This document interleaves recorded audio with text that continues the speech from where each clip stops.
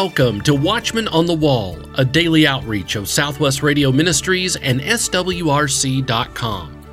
The uncovering of molecular Babylon is on the agenda today with Sharon and Derek Gilbert. But first, I want to tell you about this year's Southwest Radio Church calendar. This year, we're focusing on the Jewish roots of Christianity. The script for this year's calendar was written by Larry Stamm and is based on his book entitled Jewish Roots of Christianity. This year, our calendar is a 16-month calendar and features all major biblical and Jewish and Israeli holidays, plus U.S. holidays. All dates are in both Jewish and Gregorian systems. Each date contains scripture references to help you read through the Bible in a year. Friends, you'll be blessed by the gorgeous photos and artwork. Each month spotlights an event in Jewish history and prophecy. And I'm excited to announce that part of the proceeds from each calendar go to the Onesimus Prison Ministry. When you order a calendar is also sent to a prisoner. So order the 16-month Jewish Roots of Christianity calendar today. 1-800-652-1144. That's 1-800-652-1144. Or order online, swrc.com. Remember, for every calendar you order, a calendar will be given to a prisoner free of charge. What a great way to encourage others and share hope with those in prison. Order the brand new 16-month calendar today when you call 1-800-652-1144. That's 1-800-652-1144. We have special pricing available on bulk orders with free shipping on all orders over $100. 1-800-652-1144 or order online swrc.com. Dr. Larry Spargimino welcomes Sharon and Derek Gilbert back to the microphone to continue their discussion about what is being done to human DNA and its effects on you.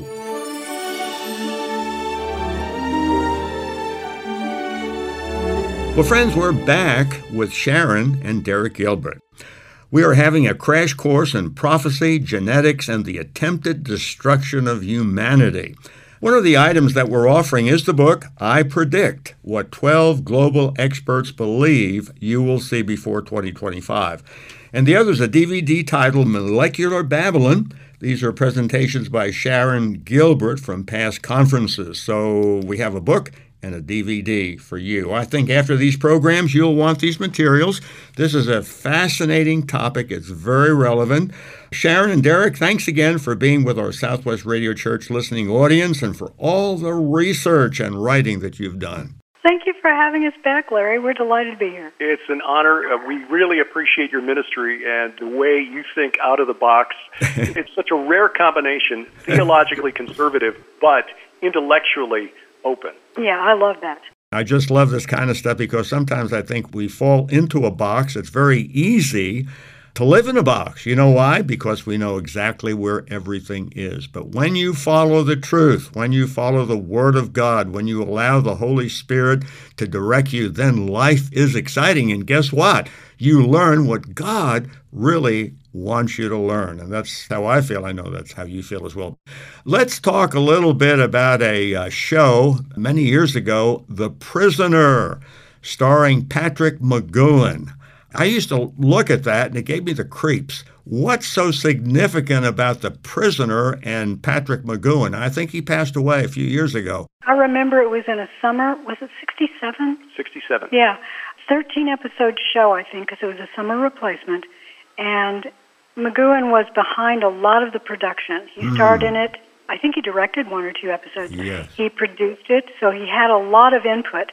And he was making a commentary on the British political system at the time because he felt that the citizens of Great Britain were moving into a socialist panopticon world where everything they did was programmed for them. And if they tried to get out, they would essentially, as the prisoner is, in a metaphorical way, be drugged and reprogrammed. Yes. But he essentially is playing, if you've ever seen the Secret Agent show, it was called Danger Man over in the UK, but Secret Agent over here. He essentially is playing that character who finds out that he's been tricked and resigns and goes back to his apartment to pack up and leave, and He's drugged through gas that goes through the keyhole. He wakes up in the village, just the village. It doesn't even have a name. It's generic. Mm-hmm. And none of the residents of the village have names. They all have numbers. And yes. He's to his number 6, and he insists, I am a man, I am not a number. And that's not coincidental. 6 being the number of a man. Yep. I think what's significant is, and you touch on it several times, and I'm hearing it now in your voice and in our conversation, the influence that this kind of thing is having, textbooks, young adult fiction, social media posts their parents never see, where teens are radicalized online, wives and husbands are lured from their families by online trysts and pornographic websites, on and on and on. Horoscopes, alien archaeology, panspermia, paganism, feel-good psychology, diluted gospel, and veiled propaganda are published daily to make publishers rich, and it's devastating our boys and girls. Now, tell us about kids a little bit. What's happening to them today, and how are they being affected, and how can we as parents and grandparents keep them safe or at least insulate them? My heart breaks for today's children. For one thing, they're living in an artificial construct called social media, and they seem to think that that is the real world. They think that the people they're communicating with across the world are real people. They're not always real people. Sometimes they're predators. They can be radicalized, as you said, but they're also programmed to believe that they have to look and behave in a certain way. They have to like the right things. They have to go to the right places. They have to have the right sort of shape to their bodies. It reminds me of a Twilight Zone episode. I don't know if you remember it, but a girl who is plain is told by her beautiful mother that now she's 18, she is qualified for the surgery, the transfer to a beautiful body. And there are 2 female patterns to choose from, just as there are 2 male patterns to choose from. I think we're seeing that today. We have, I won't even name them, but there are feminine idols that are on social media and on television and movies that have a very voluptuous shape to them, but that's not a natural shape for a girl. And they have a specific look to their face that is not a natural look, but it's all the same. They're being turned into little duplicates of one another, little clones. And getting back to your reference to the prisoner and the idea of the panopticon, which was a new style of prison that was invented by a philosopher and architect in the late 17th century, early 18th century, named Jeremy Bentham, where there was a central guard tower in the center of a prison that was organized in a ring around the central observation tower so that the prisoners could be observed at any time or all the time, but they never knew when they were being watched. So they tended to self-censor. They tended to self-police so that their behavior would never get them in trouble. And that's what we're seeing in this civilization, and what Sharon described is one of those manifestations. They know that they're always going to be on a video camera somewhere. Real life is viewed through a cell phone camera, and so because they're always being observed, they behave in a certain way. They cry out, diversity, diversity, while being pushed to conform to a single identity. And that is what the prisoner was about, and that's what we're seeing in the modern world. It is ironic that universities are called universities because they are imposing a unity of thought when they're supposed to be encouraging diversity of thought. Anyone who steps out of line is being punished, and social media is this virtual panopticon that is always watching and enforcing the rules.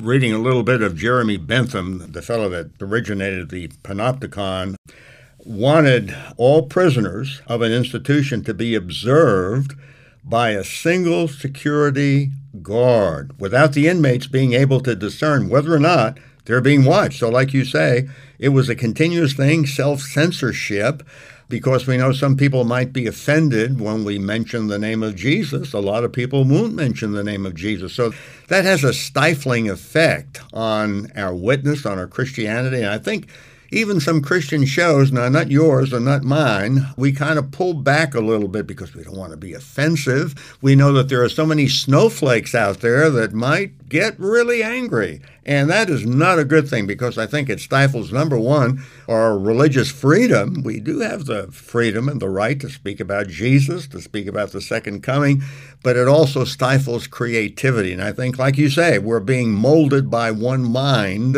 to agree with that one mind. That is not a good thing. No, absolutely. And in some manifestations, it is just so illogical that it has to be spiritual. I mean, there is no scientific basis for us to conclude that gender is a spectrum, and yet anyone who dares suggest, as J.K. Rowling is finding out, don't know what her beliefs are, but she writes about magical world. Yeah, writes about the occult, essentially, and normalizes it for young readers. But she is drawing the ire of those on the other side, because she dared to suggest that there is a difference between boys and girls, and she has transgressed. It is really ironic that those who profess no faith whatsoever in Jesus Christ are the most energetic about enforcing blasphemy laws. They've got their own blasphemy laws, and they enforce them far more intensely than we in the Christian church have for many, many centuries. Well, you know, it's easy for us to complain about it, and I think we should mention it, but at the same time, every one of these individuals is someone that the Lord died for. Every one of these individuals is someone the Lord loves, and so we should take every opportunity possible to pray for them, and whenever the Lord allows us, to witness to them. And that's really the thing to remember, because as Paul wrote to the church at Ephesus, we're not wrestling against human opponents. We're not contending with them. It's the spirits behind them, the principalities, powers, cosmic rulers over this present darkness, the people whose faces we see throwing Molotov cocktails, for example, in Portland or Seattle, the people who are protesting outside the Supreme Court. They are really human shields for these fallen entities. They're being used as dupes, and they're diverting our attention away from them. We direct our anger and our retribution on them instead of praying for them that they would break free or that they would be freed from the bondage that they don't even know they're in. Oh, exactly. I think that's one of the reasons that the Lord tells us to turn the other cheek. Right. We need to remember that, and I think that's very important. But let's talk a little bit about germline engineering. Now, you talk about altering a somatic cell only affects the current person, but altering and editing a reproductive cell can affect all descendants. So actually, if we change one reproductive cell today, that could have a dramatic effect in 20 years or 30 years, could it not? It absolutely could. Gametes are the egg and the sperm, the ova and the sperm. And if you alter the DNA within those, then it will alter the descendants of that individual. If you only alter, say, my skin cell, it's just going to alter my skin. And not for very long, because the skin cells replace themselves so quickly. I think that there is a move toward trying to create a new generation, and this is a spiritual thing, that the fallen realm, because they cannot have their own children, they cannot reproduce amongst themselves, they have to find ways of using human capabilities of reproduction to create their own new bodies, the new fit extensions for their demonic children. When the flood came, it destroyed the bodies that belonged to the giants, the Nephilim. But those spirits still inhabit the world as demons. Right. Well, Derek and I believe that the fallen realm daddies have promised their kids, we're going to give you new bodies. We're going to resurrect you into new bodies one day. So just hold on, give us some time, work with us here, and we'll get you some new bodies. Well, where's that going to come from? The only body-making machine on Earth is a human being, and maybe an animal. Yeah. And what's really interesting is that we see a hint of this prophesied in Ezekiel's prophecy of the war of Gog and Magog. And this was what really blew my mind when I stumbled across this. And actually it was, again, to bring up our friend Dr. Michael Heiser again. I was listening to his commentary on Ezekiel 39, and he mentions that in verse 11, where God tells Ezekiel, I will give to Gog a place for burial in Israel, the valley of the travelers east of the sea. It will block the travelers. There's an entry in the dictionary of deities and demons in the Bible for travelers. And scholars agree that the term there is essentially referring to unseen spirits. And then you learn that travelers was a term that was literally used by the ancient Canaanites for the spirits of the Rephaim. In other words, the spirits of the giants destroyed in the flood of Noah. Wow. It's like, wait a minute! These texts, the Canaanite text, refers to them as warriors of Baal. Mm-hmm. Ezekiel says they will be part of this war of Gog and Magog, which we have argued in our books is to be equated with the war that ends at Armageddon. So we think what we're looking at is the return of these entities in a demonically possessed army. Now, where will those bodies come from? Could this be a DARPA super soldier project? Can we create skin suits that can be inhabited by an external entity? Perhaps. That's really speculative. We don't know. If these skin suits are operated by an algorithm, an artificial intelligence that is claimed to be sentient, one has to ask, how did it get sentient? Yes. Maybe it's just inhabited. Well, with all of the experimentation, DNA stuff, and so on and so forth, some of the fears that is very pervasive about COVID vaccines, and then especially since it's, what do they call it, mRNA technology, originally gene therapy. And then we have vaccine mandates, and some people, I think, are really concerned about that. What is your take on all of this? It seems to me that with all that's happening in genetics and gene mutation and stuff like that this is kind of creepy. And I don't want to be mean, and I don't want to be, against the powers that be, but I think people have a reasonable, good foundation for being concerned about COVID vaccines, especially when, like at China Lake, the Naval Weapons Laboratory, where we need a lot of great scientists because China has so many great scientists, and yet if these guys won't take a vaccine, they're being fired. What's going on? Give us your take on that. Well, first of all, the technology is really very new, and it got approved in an extremely rapid process. The idea of DNA or RNA vaccines has been proposed for decades and has been turned down for decades because it was never proved to be successful, nor was it proved to be safe in the long term. Right. I know that there are some people that we know who are Bible-believing, absolutely born-again believers that have taken the vaccine because they've been in a position where they had no choice. Derek and I are of the opinion, put science aside, understand that Jesus Christ will never, ever allow someone to come in and remove your free will, ever. Free will is the bedrock of who we are. Adam sinned because he had free will. The fallen angels sinned because they had free will. The very first rebel sinned because he had free will. The Lord didn't make a bunch of automatons. He made us to be part of his divine assembly. He made us to have thought and opinions of our own. That requires free will. So I don't believe he will ever take that away from you. So if you are forced to do something, don't despair that the Lord is going to remove your access to the throne, that he's going to remove your access to heaven. I don't believe that these vaccines have that capability within them. I sort of question their safety, but I don't believe that they're altering your DNA.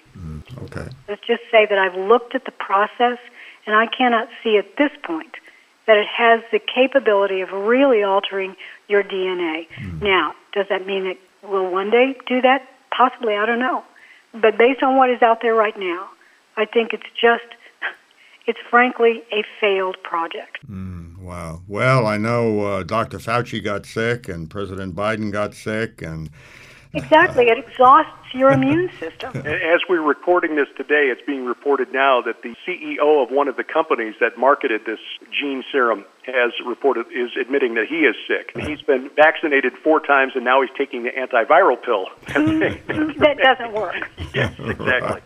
I think the fact of a mandate And I think President Biden is very unpopular with many people, even with Democrats. And then when he mandates something like this, and when key people in science and high-tech military weapons are just dropped and they're just fired, and even when 1,400 nurses who were heroes and heroines in New York City when it first happened, when COVID came out, that they won't take it, that says something to me, and I think people need to be careful. Oh, I agree. I'm all about trying to be as healthy as I can be. So is Derek. I think that's the real secret to not getting sick.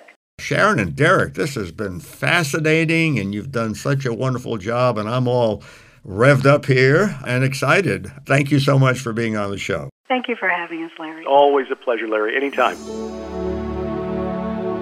The complete 2-day conversation on Molecular Babylon with Sharon and Derek Gilbert is available on CD when you call 1-800-652-1144.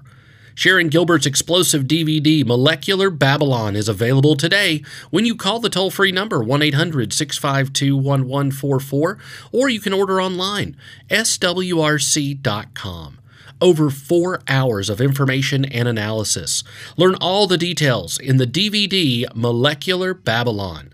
Free shipping available on all orders over $100. Call today, 1-800-652-1144. Or you can visit swrc.com. James Collins comes now to share an encounter he had with a police officer and what the Bible says about our status with the law. The Bible says in Romans chapter 7 and verse 7, "What shall we say then? Is the law sin? God forbid. Nay, I had not known sin but by the law, for I had not known lust, except the law had said, Thou shalt not covet." You know, a while back I had an encounter with a police officer. "Get out of the car," the police officer said. As I was getting out of the car, my wife Amanda yelled, "Officer, I told him to slow down." The policeman smiled and said, "Where are you going in such a hurry?" I had my Bible in my hand, and I reached back and laid it up on the dashboard. I wanted the police officer to know that I was a man of God. I said, "You know, officer, I'm a preacher, and I'm on my way to minister to a family and preach a funeral down the road here at Crossroads Church." The police officer looked at me, he smiled and said, "I know. I was at the church when you preached there the last time. I know who you are." I thought, oh no. I began to think this wasn't going to go my way. My wife, Amanda, and I were on our way to a funeral in southeast Oklahoma. The funeral was at a church where I had preached before. We were almost there when I saw a blue flashing light behind me. The police officer pulled me over on the main road going to the church. The entire time that I was standing on the side of the road, people from the church were driving by. They were honking and they were waving at me. You know, it's difficult to be spiritual on the side of the road when the police have you pulled over. The policeman said, "I clocked you doing 47 in a 40-mile-per-hour zone." When he said that, I got mad. I was furious. 7 stinking miles an hour? Are you kidding me? The police officer pulled me over for 7 stinking miles an hour? I was trying to smile at the man. I thought if I appeared upset, the police officer would surely give me a speeding ticket. So I tried to smile, but on the inside I was aggravated. I kept thinking, 7 stinking miles an hour? I'm going to get a ticket for 7 stinking miles an hour.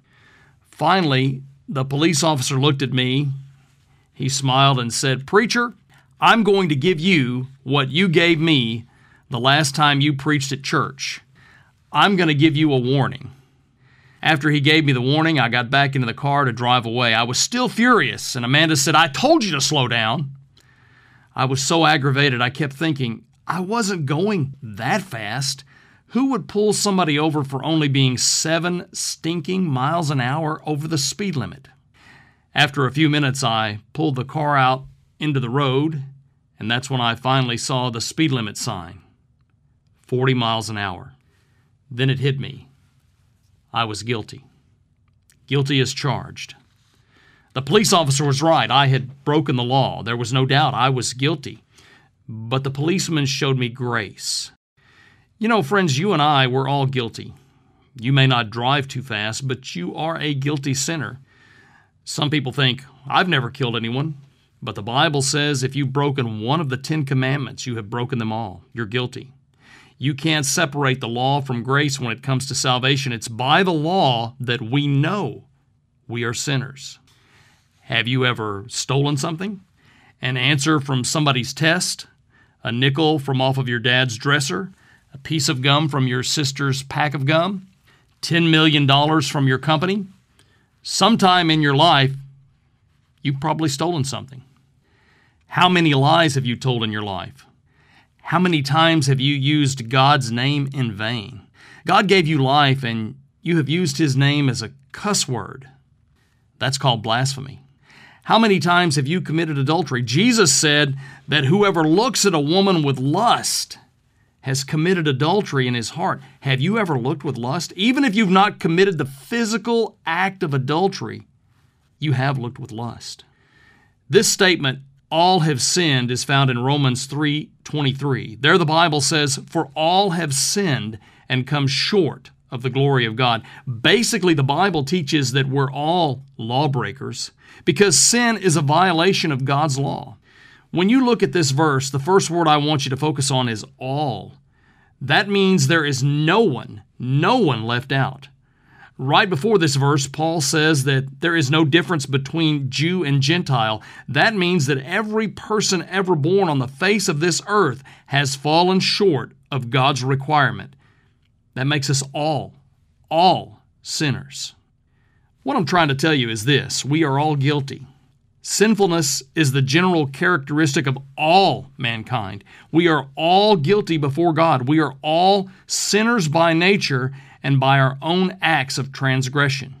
So to bridge that gap between a holy God and guilty sinners, the Lord Jesus Christ came into the world. He died on an old rugged cross to pay the price for our sins. Faith in Jesus is the way to forgiveness and to a new relationship with God. All you have to do is admit you're a sinner, turn from your sin, and trust that Jesus died and rose from the grave for you. And then invite Jesus Christ to come into your life. Like the policeman gave me that day, God gave us the law as a warning. You know that you're guilty. Trust in Christ and receive Him as Lord and Savior. Do it today. This could be your final warning. This is James Collins reminding you that the Bible says, the grass withers, the flower fades, but the word of our God shall stand forever.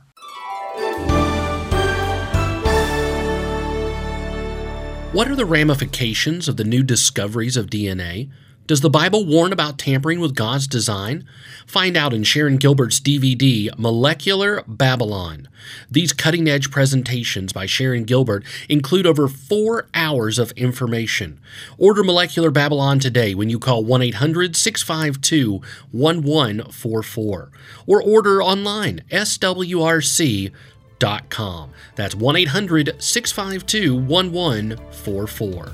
Have a wonderful weekend, my friends, and remember, God is still on the throne, and prayer changes things. Watchman on the Wall is a production of Southwest Radio Ministries and is supported by faithful listeners like you. Visit swrc.com.